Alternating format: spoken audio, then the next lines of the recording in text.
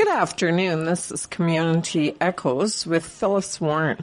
And today we have a very interesting guest with us. Her name is Mika Morgan, and she's the artistic director of Two Rivers Remix Dance Society based in Lillooet. But since Lillooet's fire, they have been moving around and they refer to it as a movable feast. Good afternoon, Mika. How are you? I'm wonderful. It's a beautiful day here, a beautiful fall day in Secwepemc territory. Oh, that is fantastic. So, you're the artistic director of Two Rivers Remix. Can you explain to us how this came about and what your dance society does? It's actually a festival. It's not a dance society. It's a festival society. So, Two Rivers Remix Festival is an annual festival that we started in Lytton, BC, not Lillooet, Lytton. Okay. And Lytton, previously I had worked in the community of Lytton for many years just as an art facilitator. And I also have a band, a performance band, but also a collective of artists and musicians called the Malaman Collective. So we had played some shows in Lytton, as well as had done some art projects with the youth there. And I got involved with one of the community members that runs the farmers market, and we developed the Two Rivers Remix Society and developed a yearly annual all Indigenous music and arts event that had all different types of genres and age groups of performers, as well as workshops, and we would showcase a youth project during the festival every year. And then in 2021, last year, there was a massive fire a few days after we had done a pre-recording, because it was still COVID at that time. We had a couple, COVID really put a different spin on our work. We had went from doing a one-year festival to doing multi-year programming because COVID funding we were able to access, and so we were doing online, digital, and virtual presentations. And then when the fire happened, it really threw us off. We were quite busy, though, during that time, and so we decided that it was more depressing for us to stop our work. Instead, we pressed on and continued our work and developed what is called now the Movable Feast.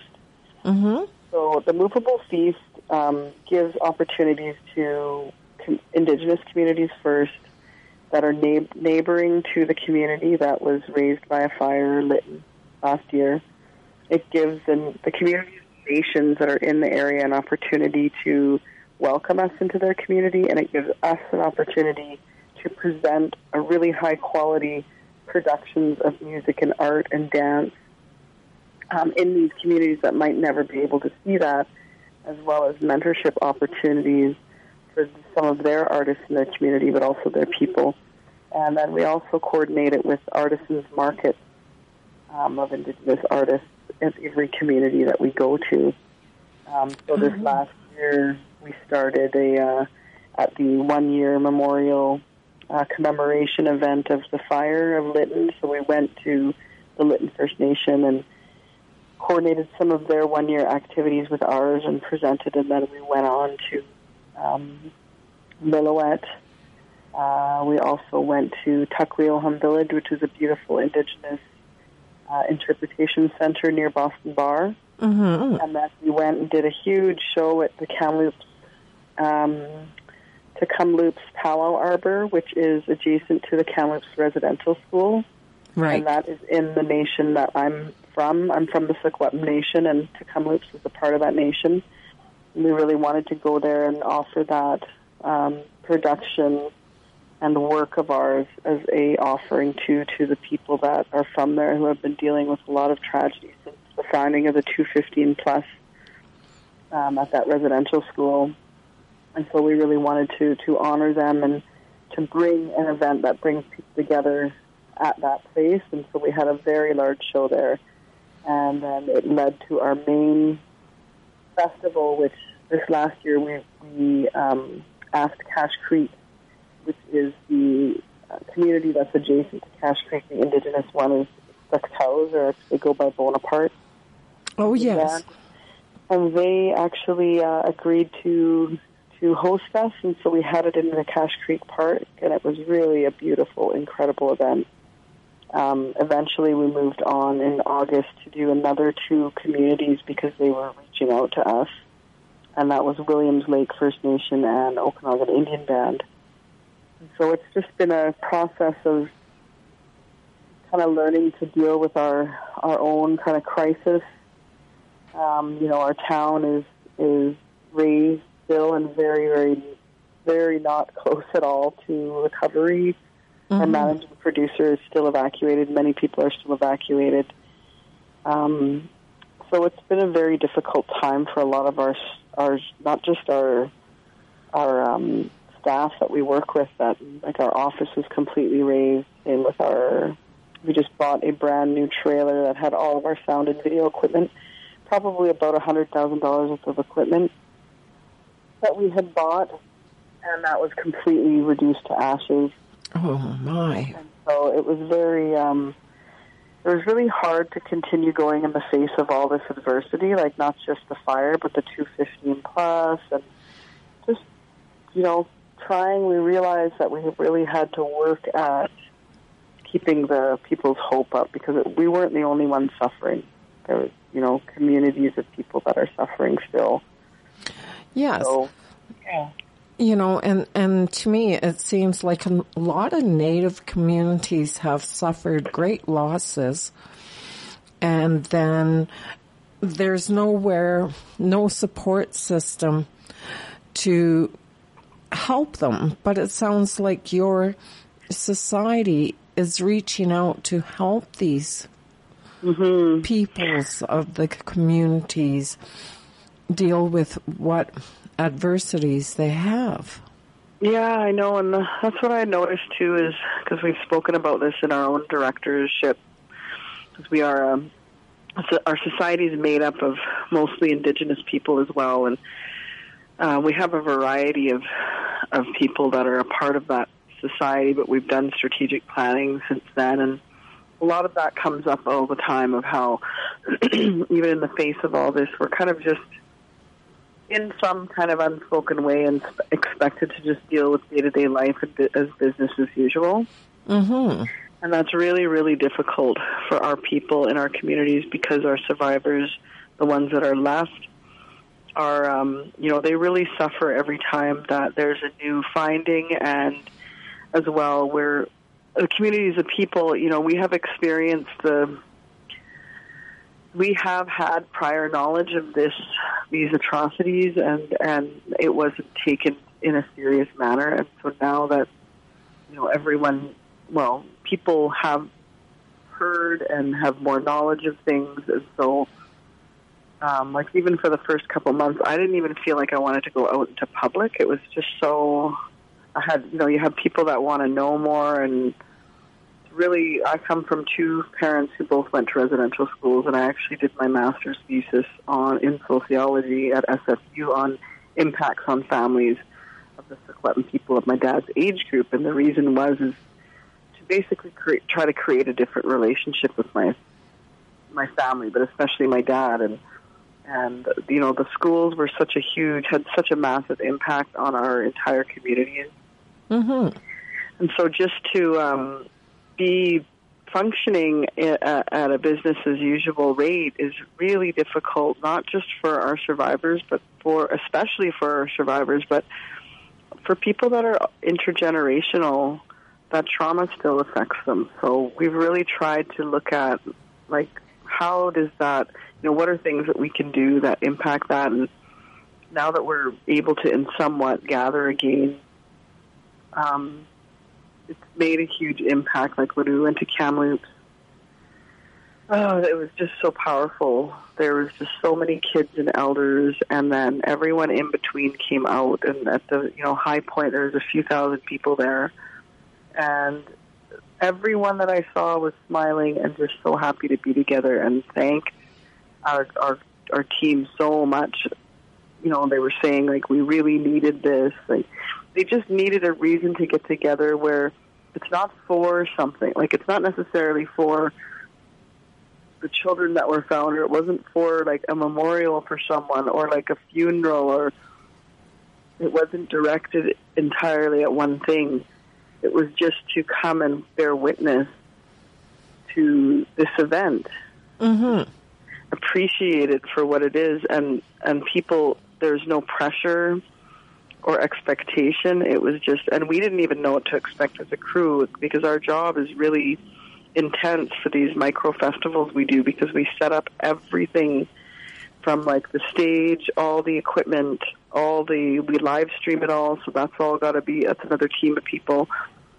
We do really high quality production, so, you know, we've got sound techs, audio engineers, you know, front and side of house, lighting people. Like, it's not a small thing that we're doing. So sometimes our events could be like 20-hour days for some of our crew. Oh, wow. So it's intense. And until we get to the main festival where we get to stay for 3 days, it's just like we are on beast mode. And so, you know, to be at that event and to have so many people just so happy to be together. You know, a lot of times in our communities we have divisions that have been created by a myriad of things. You know, there's so many, but for these kind of events, I notice people just come together, and because they are able to focus on something else and witness someone else's story that they oftentimes can relate to, they see themselves in that. They see a reflection of themselves, and they want to be able to really pay attention and witness that. And I feel like that's a part of what we're doing too, is we're reminding people, like, we still have times where we have to bear witness to things. And the reason we do that is to acknowledge them. And when we do witness these stories that are not from where we're from, like, it takes us out of the bubble that we're in, so that we can see beyond not just ourselves, but we can relate to all these other people in the world that have experienced similar things, and what they're doing to process that, how they're healing. Because many of these artists, like, they are, you know, they wouldn't be where they are if they weren't doing some form of healing. Right. And it's difficult work. It's not an easy job just to go and be an artist. You know, you have to put a lot of time and energy into it. You have to be willing to share your stories and be very vulnerable. Especially, I've noticed with Indigenous artists, you know, they have to really share something of themselves. But what they get back from that, like from the audience, is always so incredible. Like, I felt like since we started, we've been really focusing on trying to create environments of safety, love, and tolerance, and especially value. So creating environments where even our survivors of residential schools feel comfortable to do that and just be a part of, because a lot of them don't have that. They're very, you know, they don't like being out and about or in crowds, and not everyone, but I'm just looking at the experience of my own family, right? Right. Like my father passed away in 2019, and he was at his last in Two Rivers Remix was actually the last time it was in Lytton in 2019, because of course COVID happened and then the fire. But it was the first time that I saw him and his family thoroughly enjoy something, even though some of them might not talk all the time or be close because of that experience in residential school that affected that. This was an event that they all at least sat together and they got to pay attention to something else. So I think when you're experiencing art, that's what it can do. Like, I used to organize and facilitate collaborative art projects. That's how I like to see this festival, is that it's a collaborative effort. And when you're all doing something collaborative, it continues to evolve, and you kind of are healing as you're doing it without necessarily having to speak to one another or even look at one another sometimes. You just have this moment of peace amongst each other. And I think the more we can create those moments, sometimes that's more healing than, you know, going to some counseling sessions or whatever that people might never even do. But if they can come to these events, and maybe in some way it can impact their healing in a positive way. Yes. And what I notice is in the Native communities, everyone gets together and stands behind whatever celebration or tragedy has occurred. It's like this underlying support of emotions, and we're all happy and pleased and full of respect for those victims. Mm-hmm. You know, and not only that, like our youth are so vulnerable right now. I mean, and they have been for so long, and I know that has had, the schools have had an effect on that. But what I notice is when we have these events and we honor the youth through presenting their works, creating a environment where they feel comfortable to share it, even though they are, anxiety and scared, and they feel supported enough to do it, and then the people in the audience support them so much. Yes. And then they feel inspired because they're seeing their future generations continue on, even if it's a different evolution of artistry and creativity. Right. Like we've done workshops with the youth of Lytton that we have presented their pieces at the festival, and it was probably the favorite part of most people's experience of that whole weekend. And then you get this investment from not just the elders, but the young people. And then everything in between seems to all really come together, and you really get that strong support. Right. And like just as an example of that, one of our touring bands, because we had 3 touring bands and a couple different acts that came with us to the whole Movable Feast. So the Spiritual Warriors are a St'át'imc-based band that is from what's known as Mount Currie, but they're in their language is Lil'wat, and they do their own traditional songs and language in this reggae style that they love. Like they have a 5-piece band, 6-piece band, and so when I was witnessing them play in Lil'wat, a lot of their people came out, and a lot of elders came out. And they were just singing along because they know the songs. Even though they're sang differently in the reggae style, they still know the songs. They're still familiar with them, so they were even able to sing along with them. And they were just having such a beautiful time. And even the young people that were getting up and doing some of their solo acts, some of their stuff is a little bit, sometimes it can be a bit like, whoa, they're really sharing their truth. But the elders would not be affected in a negative way. They were just cheering these young people on, and you could see that they were accepting of, yes, like the way that their messages is different, but they were just so happy to see their future generations up there able to express themselves. Yes. So that's healing right there. Mm-hmm. Yes, and that is just it. They see a different way against the traditional ways, but they still support it because they know that this is our future, in our children and what they do and how they do things. So again, 100% support for them, which is good. But you know what, Mika, we have to go to a commercial, and we're going to come back and continue on with our conversation. We'll be right back.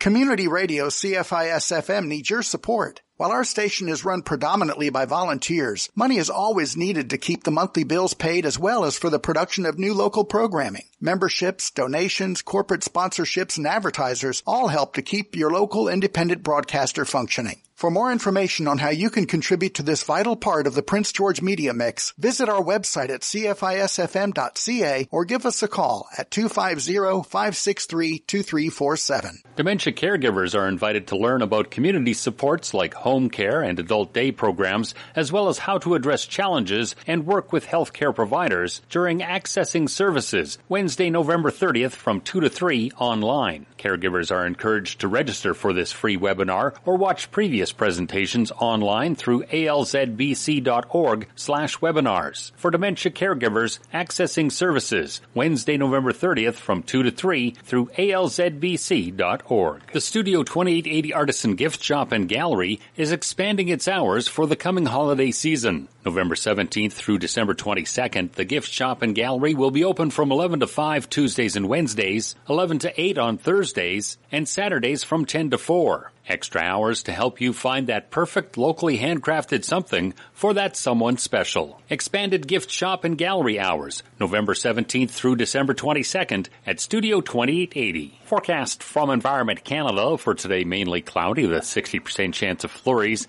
then clearing. Wind from the southwest at 20 km, gusting to 40, a high of 4. Tonight, clear, becoming partly cloudy late this evening. Southwest winds becoming light, a low of -8 with a wind chill to -11. On Tuesday, clearing late in the morning, wind up to 15 and a high of 1. Well, we're back with Mika Morgan, and we're going to be talking some more with her regarding Movable Feast as the new way of helping other communities out. So, Mika, we were talking about our young people and how they dance a little bit different, but our elders still accept the ways that they are expressing themselves. Yeah, like I think there was, like when I was growing up, you know, in the mid-90s as a late teenager, and I didn't feel as accepted, especially in terms of art and just art and healing. Like I even though music and art are very much a part of Indigenous people's culture traditionally, I felt like in terms of contemporary evolutions of it, it wasn't as much accepted. Or people just weren't aware of it, that we have many artists in our communities. And as I was working with different communities in their youth and recognizing through them how many artists are out there of a variety of ages and how much it impacts, like one time we had done one in Lytton and with one of the communities there, and we had an exhibition of their work. And the leaders themselves were saying that they couldn't believe how many artists there were in their communities, and I just couldn't believe that they didn't recognize this. Like, I was surprised. But what I noticed, too, is that they were willing to sit down and do art as well, and they wanted to. And I think this is something, too, that came out of that, is it's not just, art isn't just for young people. It's like for everyone, and it's a way that you can recreate those bonds that have been severed in many different ways, and building ourselves back up again. And when I worked on a 3-year project with the Kamloops Art Gallery quite a few years ago on collaborative art, we realized that a lot of these young people weren't connected to their communities.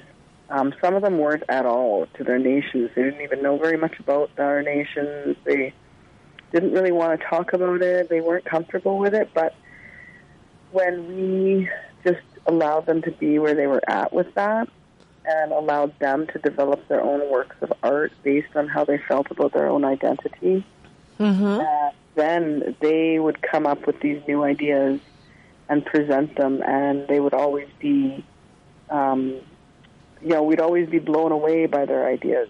We never would have thought of that. So, and then they would want to learn more about their own nations afterwards. They were more interested in learning, but we had to come around to it with them, totally with them, and on their terms, not on our expectations or our parents or our grandparents or anything. We had to really just focus on the way that they wanted to express themselves, and through that process, they were able to want to learn more about themselves and where they came from, and so that was an interesting, kind of side effect that we were able to observe and carry that into our work. And once I did the work of working with the many elders from my master's thesis and developing those ideas and bringing them into practice is when I developed what we call the Malauman Collective. And the Malauman means medicine in Secwepemc language. And so when we started doing that work, that's when a few years later we got involved. We were able to create Two Rivers Remix, and now the Malauman Collective is more of a performing arts group. We don't do as much workshops anymore. We do them occasionally, but we don't do bigger projects as much anymore. We're more of a performance band, a live performance act. We have 6 members of our band in there. And, my son is one of the members, and he writes with us too. And so that's what we're trying to bring across too, is this intergenerational experience of art. That art can be an intergenerational experience that you can have together, and that can maybe even put your healing, it may allow the healing to take place at a faster rate than other ways. Yes. And you see, that's where I come from. My parents were both residential school survivors. And when they were raising us kids, we were not taught our language. We were not taught any art or crafts or anything pertaining to that, because we had to live in white society. And our parents wanted to ensure that we were taught white society. And it was only when they got older that they decided, my mom moved back to her reserve. And that's when I got to experience that, right? I got to live with her. I got to see, yes, I would see my cousins, but it wasn't the same. No. And I went back and I was welcome into our community. And, I created a lot of laughter for some people because I was always, well, why do we do that? And they would laugh. Oh, Phyllis, this is why. So I had to do a lot of learning. And I do not blame my parents, because that's what they were raised, is to be acceptable in white society, lose all their native ways, and that's where we are today. And we have a lot of people who went through this system, and a lot of terrible things happened to them. And with us natives, we've always heard the stories, and we always believed in the stories, and I think my parents would have said about the finding of the 215 unmarked graves of finally, now they're going to believe us. Oh, totally. There was I've noticed the climate has changed in so many different ways, even if they're very subtle, and that's a real, it's always welcomed when I even feel it at a very subtle level. I feel like if I didn't, I did grow up with a lot of acceptance too, because my parents both went to residential schools. My mom went to the Alberni Indian Residential School in Port Alberni, and my father went to the St. Joseph's Mission in Williams Lake. And it was just their ways. I think if I didn't do that work of really trying to understand where they're coming from, then maybe my work would have been influenced differently, because it gave me a whole different perspective on them as people, and more of an acceptance of that they were, they did the best they could. And it helped me to understand really about where they were coming from, because it was very difficult to talk about in our family. And that was the reason I did that work, because it wasn't talked about in our family. It was just known. It was just a known fact that no one really talked about, which is very strange. And then I noticed, no one talks about it in the school either, and no one talks about it amongst my friends, and no one talks about it in the larger society. And I thought to myself, maybe everyone's gotten over it. I actually remember thinking to myself, like, maybe we have done the work. Maybe everyone's all over it. Maybe no one has a problem with it. And then I realized, no, that's not it. And, when I finally came to the conclusions that I did, I just was like, wow, we really need to find ways that we can express this history about ourselves, because the understanding of it doesn't only impact us, it impacts every person who calls themselves or would like to call themselves Canadian people. Yes. I feel like a big reason why we don't have a very strong, what I'd say, like Canadian identity in terms of, we think of a lot of stereotypical things. A lot of stereotypical things come up when you talk about Canada and the identity of Canada. And I feel like it's because that identity hasn't been tempered with real trueness in terms of history and what happened on these different territories. And these things are important to know and understand at some level, so that we can become this kind of have this collective identity that we all, where we are truly all in this together. Because reconciliation can't really happen until that feeling is processed through us either. It's not something, you can't really reconcile two things that weren't together in the first place. Right. So, we've been working on that concept through art for quite a long time, and it just started to kind of ring not very powerful to me, that word, anymore, because I was realizing that they're skipping this huge step that can not just benefit Indigenous. It's not just Indigenous history. This is all of our history that lives on this land, on these territories. And it's only going to enrich us, all of us, not just Indigenous, to be able to connect on these levels where we can really try to understand one another. Yes. So I feel like the work of my thesis and then just working with the youth, it really helped me to kind of be a bridge to those generations in some way.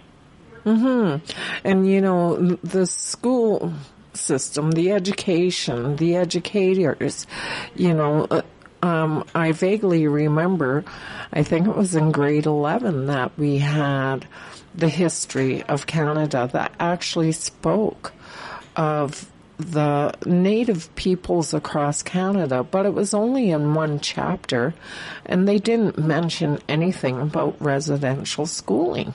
So most Canadians did not realize that this was going on. I know, it's so tragic, actually, because the reason I started on the research, which my thesis can actually be found online. If you look up my name in SFU, it'll come up. It's called Making Connections with Secwepemc Family Through Storytelling, A Journey in Transformative Rebuilding. And you could access it online. It's a very easy read. But the reason when I think about the writing of that thesis, when I was 15, someone came into the classroom, a teacher that I know, and he had brought in current events, so he'd bring in a newspaper clipping, and he brought one in about the first, it was either a community or a group of people that were taking the Catholic Church, trying to take them to court for residential school claims. And he, no one had ever heard of this before, and he asked, does anyone in here know anyone that went to residential school? And I just kind of, even though, because I wasn't a strong student, even though I went on to excel in higher learning, academia, I was not a strong student in high school. I was actually struggling very much, but I know it was because there was nothing relatable to me in that school or what was being taught. And what I knew of the reality that I lived in was not even being acknowledged in the system. I was very, I'd say, disengaged. But when he said that, I just kind of put my hand up, and then I realized, oh, great, why am I putting my hand up when going to mean more work for me? So he asked me, can you tell us more? And I said, both my parents went. And when he said, can you tell us more, everyone looked at me, and it felt like it was the first time they ever actually looked at me, in a real way. It was, I don't know, I'm not saying that they actually saw you. Yeah, they actually saw me for what I saw, like what I experienced. And it was a really moment that I'll never forget in my life, because it felt like time and space kind of stopped for a second. Mm-hmm. And then I realized, wow, this is important stuff. So I offered to do an interview with my mom and my dad, not even thinking about it. And then, you know, when I got home, that was the reality. Like, my mom was more okay to open up because she had been studying at SFU, and they had opportunities to, it was an Indigenous program they were in that was actually on Kamloops Indian Band Reserve. They used to have the SFU campus there. It was a very unique school, and so she was going to school there. And so they were kind of getting used to sharing a bit about their story, and so I interviewed her first. But when I interviewed my father, that was when I realized, oh my God, what am I doing? Like, probably not very ethical at the time. Mm-hmm. But, like, I was only 15, I didn't know any better, but then when he responded to me, like, I asked him, you know, just what's the first thing you think about when you think about residential school? And he just told me, like, hey, Mika, cool it. Like, immediately. Like, he couldn't even actually believe that I was openly asking him anything. Mm-hmm. And I don't even remember if I actually finished or even did the interview, because everything was kind of a blur after that. And then when I got into school, or into academia, you know, and when I was at my master's level, we had to decide exactly what we were going to focus on. And I didn't want to focus on residential schools because of all the rhetoric that was drilled into our heads about, oh, I have to get over it. It was a long time ago. Oh, you know, it was really drilled into everyone's head. And even I, as an Indigenous person myself, was even thinking that, yes, in my head. But, you know, when you study the impacts on families, guess what is the massive elephant in the room? Like, you cannot escape from it. And so it was good that I did that. Yes. You know, because I had to come to that realization myself. And then I had to think about, why would this be hidden for so long? Why would this have happened in this way? And that, asking those questions brought me to a lot of different places. And really the reason I did that research was to have a relationship with my dad. And that's pretty messed up that you have to do a study to be able to try to have a relationship with your dad. Like, I was the closest, probably, my dad had 6 daughters. I'm the oldest. I was probably the closest to him of all his daughters. But that was just I barely even got, you know, that was hard to even get to that place. Mm-hmm. So doing that really, it deepened our relationship, but it also made me see a lot of other things. Yes. And you see, I was the youngest in my family of 8 children, and I was the one that was closest to my dad. Yeah. And he went to residential school, and he got out, and he decided to fight in World War II. So he signed all his rights away in order to go. And we used to have conversations about his experience. And he always used to say, in school, they taught us that we were no good, that we had to follow the way of the Lord, but I couldn't believe our God would do this to us children. Mm-hmm. He said, but in the army, they taught us how to be killers. Mm-hmm. And, you know, he had a lot of horrific stories from the war. And, you know, I now realize that maybe that's why my father had issues, mm-hmm. you know, through his life. Mm-hmm. You know, and he had no one to talk to. But, again, we have to go to commercial. So if you can hold on, Mika, we're going to come back and we're going to talk some more about what, you know, we have experienced in our lives. So we'll be right back. Thank you. If you're affected by dementia, you're not alone. The Alzheimer's Society of BC offers in-person and virtual support groups for caregivers and people living with early symptoms of dementia. Learn, laugh, and help others through mutual understanding. For a list of upcoming support group meetings or more information, visit alzbc.org. Registration is also available through the First Link Dementia Helpline at 1-800-936-6033. In-person and virtual support groups from the Alzheimer's Society of BC. Sign up today. The Prince George RCMP is currently investigating a string of break-and-enters to some local cannabis stores. From just before midnight on October 3rd through to about 3:30 a.m. on October 4th, the cannabis stores near 15th and Victoria, near Westwood and Massey, and on the 400 block of George Street were broken into by multiple suspects. Anyone with information about these events or who the suspects may be are asked to contact the RCMP at 250-561-3300. Learn how to set the stage and utilize some fun settings in your smartphone or digital camera Tuesday, December 13th from 6 to 8 at Studio 2880. Discover the fun and addiction of bokeh photography with Christina Watts just in time to produce creative photos for the holidays. Registration and full details are available through the Arts North link at studio2880.com. Bokeh photography with Christina Watts, Tuesday, December 13th from 6 to 8 at Studio 2880. Forecast from Environment Canada for today, mainly cloudy with a 60% chance of flurries, then clearing. Wind from the southwest at 20 km, gusting to 40, a high of 4. Tonight clear, becoming partly cloudy late this evening. Southwest winds becoming light, a low of -8 with a wind chill to -11. On Tuesday, clearing late in the morning, wind up to 15 and a high of 1. And we're back again. And we're talking to Mika Morgan, artistic director of Two Rivers. And we were just discussing our own parents and their experiences with residential school and how we broke the barrier of being able to talk to our parents about their educational experiences. So Yeah. with you, that started to build the bridge between you and your father.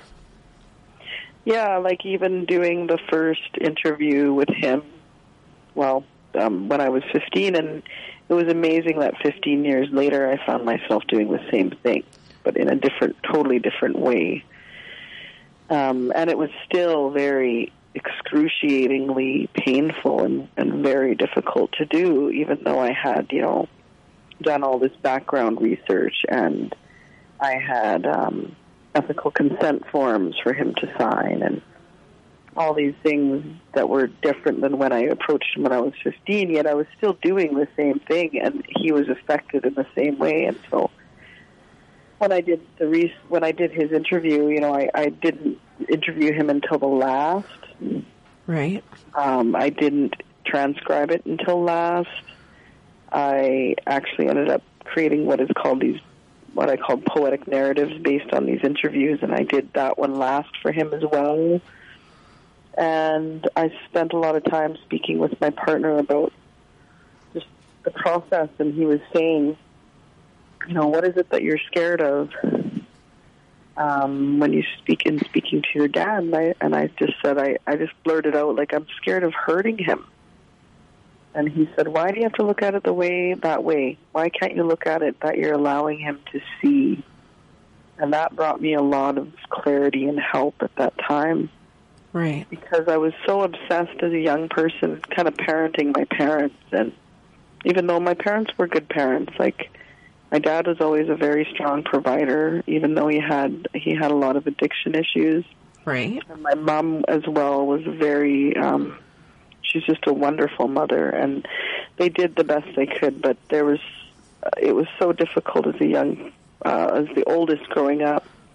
And there's a lot of old ways that are kind of expected of you, and then you're living in these contemporary times where a lot has changed, and then there's this whole middle part where no one really knows anything, and that's where I felt like we're always stuck. So just even doing the interview with him was very difficult as an adult, and he did it because he believed in my work and he wanted to support my work. Not necessarily because he wanted to do the interview. You know, he didn't want to do that, but he pushed himself and did it. And it was actually the shortest interview. But I ended up creating a piece based on that interview that was about the interview himself, about interviewing my father. And it was just such an intense, surreal experience. But after that, even though that process wasn't enjoyable and it didn't seem to do anything really, it did do something. It deepened our relationship.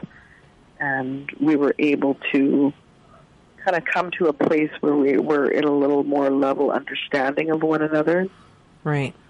And he was able to trust me more. I think a lot of it was about just sitting with people in their pain rather than trying to fill up the silence with words or just sitting with them, because I had to listen to my transcriptions. Or when I was transcribing, I had to listen to the verbatim, and I had to verbatim transcribe. And I could not believe in my first couple interviews how much I would try to fill up the silence. When they would be quiet, I would try to talk because a part of me was nervous, and a part of me was missing the cue of that meant for me to just be quiet even more and allow them to open up a bit more. Mm-hmm. I mean, I don't think I would have understood that unless I got a chance to listen back to it and really have an objective view of what was going on there.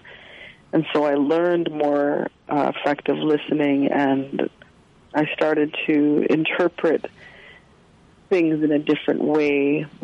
And then I feel like that really deepened our ability to communicate, not just with him, but with other survivors as well.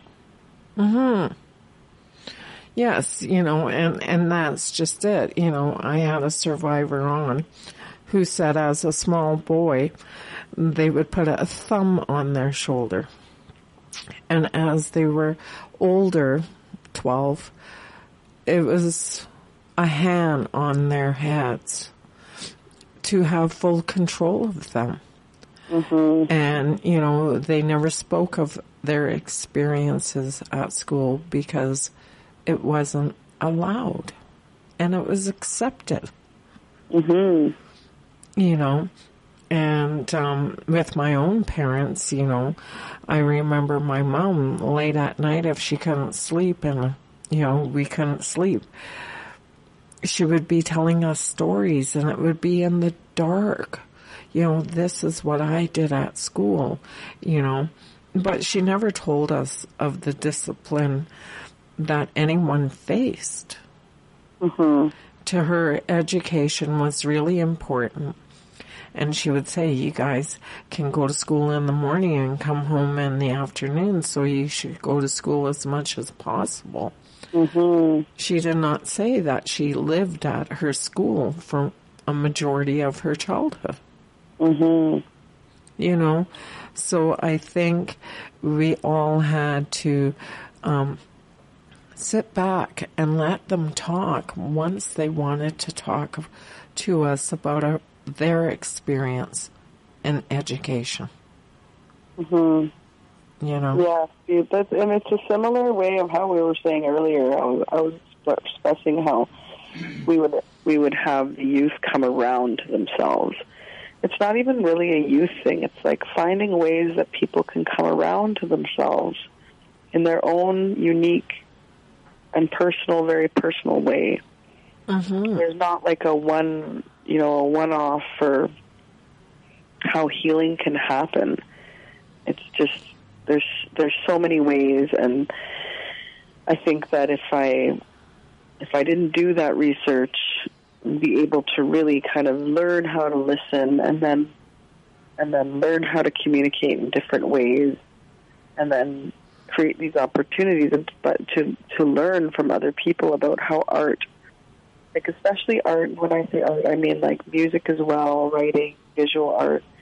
When you're doing that together, often you're quiet, you're working on things, you might have some music in the back sometimes, but you can have a variety of generations work on a piece, and, they'll feel closer at the end of the day than they were going to some retreat or something. Like, just them spending time together in these moments where they're creating And then we used to always have, and I still do, different generations of people come in as guest artists. We would have elders, young people, everyone in between, men, women, trans. Like, we would try to have a lot of representation from different walks of life. Right. And kind of show the people we were working with, like, look at this example, look at this example. Like, there's no one right way. And I think them seeing that and just being able to be around people who could help them develop their ideas without trying to change their ideas. Right. That really helped a lot, too. Yeah. So in the future with Two Rivers, what are you going to be doing next? And where are you going to be doing it? Yeah, well, that's a great question. We've been madly working on grants because our last show was in August, but then, of course, in my own band, we were still traveling around doing different festivals and tours and performances in different places. And so we continue to write grants and get ready for next year. So there's a little bit less funding. Last year there's a lot more because of COVID reopening, just different fun place. So this year is probably going to be a little less, but still we're going to continue on the Movable Feast because we haven't been able to get back to Lytton yet. I mean, I don't know if I'm sure some of you have probably seen the state of the town and been able to drive by, but it's still quite devastated. So our next, we've actually been collaborating with the Anaukin Center, which is a Indigenous performance and literary center, Indigenous developed. And they've been around for probably 30 years, quite some time. They have a variety of alumni that they work with every year, and so we wanted to work with them last year, but they were still closed because of COVID. But the Ignite Festival of the Arts, or it's called Ignite the Arts. It's based in Penticton. Last year was its first year, so Two Rivers Remix collaborated with them on bringing a performance to the Cleland Theatre in March. And so this year we're finally able to work with Anaukin, and we're going to work with Ignite as well. So it'll be this kind of three-part collaboration with Two Rivers Remix, Ignite, and Anaukin on bringing a full night's presentation of performers to the Cleland, hopefully to the Cleland Theatre again. And we're just applying for funding to do that. And so that'll be we'll be welcomed into the SEAL territory. And we're really excited for that because there's a lot of really great alumni that are from that program that are now still, they've been trailblazing in music and arts now for some time, and so it'll be really great to kind of bring them back together. And that's what we've noticed too, is our events somehow become, because they're so intergenerational, our events somehow become like a reunion of sorts for all different artists that have been influenced by each other. And that was just a side effect that we didn't really think about even. But every time people would get together at our events, they'd all be so happy to see each other again, and they had known each other from this or that. So, our people are influenced by one another, and they really like to have a chance to show that. So we're going to be doing that in March, end of March, and then we're planning a couple different, probably about 4 different Movable Feast events. So another one at the year. It'll be the second year commemoration of the fire, and we're going to ensure that we come back to the Lytton area because that is our host and home community. One day we do want to do a festival there again when it's recovered. Right. But then this time we're probably going to do, we'd like to do Tecumloops again if there's the opportunity. We've been invited back to the Okanagan Indian Band, but they would like to do a 2-day event. Williams Lake wants us to come back to the Williams Lake Indian Band there. They have a beautiful field there, and they have a new arbor as well. So we're just looking at future dates, but you can always stay posted on our Two Rivers Remix Facebook page. We have Two Rivers Remix Society page, and then also we have a website that. Usually the Facebook one is more updated quicker. But the website is up as well, and that's just tworiversremix.ca or 2RMX. And if you just stay posted on those, we have an Instagram as well. If you just look at 2RMX, it should come up. And we promote quite a bit of. We stay on top of promoting our stuff quite a bit. So, and you can also look at our live streams. Some of them might still be up. So you can check out our past work. We have an amazing gallery of photos that are, we have a photographer, Indigenous photographer that we work with. Her name's Billie Jean Gabriel, and she just does incredible art. But she also does portraits with all of the artists after their performances. Oh, wow. Really unique. We haven't really had a chance to do that very often, and so we've got some incredible galleries of photos that are from our past events, and just like I have to go and look at them myself once in a while because the planning takes so long, and then the event itself happens in a flash, and then you kind of forget about what you've done. And I think it's important that we reflect and remember that, especially when we've done work like that, we gotta keep that in us to kind of help us through the tough times afterwards. When we always sometimes it's hard, yeah. We always should reflect backwards to see where we have come from in order to make our path forward in our future. Yes, totally. I totally agree. You know, we have to look back and remember those happy thoughts before we can carry on to our path, you know, and then that way we're more sure of our steps as we go forward. And we've actually been trying to organize to do an event in Prince George. We just haven't been able to get the timing right with but I think now that, you know, the communities are opening up post-COVID and things are getting to a little different than what was normal. So, you know, we're hoping to get up to the Prince George area someday. We'd like to do probably a 2-day thing there. We've made some really great connections with musicians and artists from in those territories, and we'd really love to present up there in the near future. So just keep an eye out on the Two Rivers Remix pages, and maybe we'll be there soon. Yes, I would love to see a movable feast in our area and have the whole community come forward. And there's so many different places that we could have this. You know, it would be just fantastic to bring us all together. Yes, it sure would. Yes. If you have any ideas of Indigenous venues, then just let me know. I will.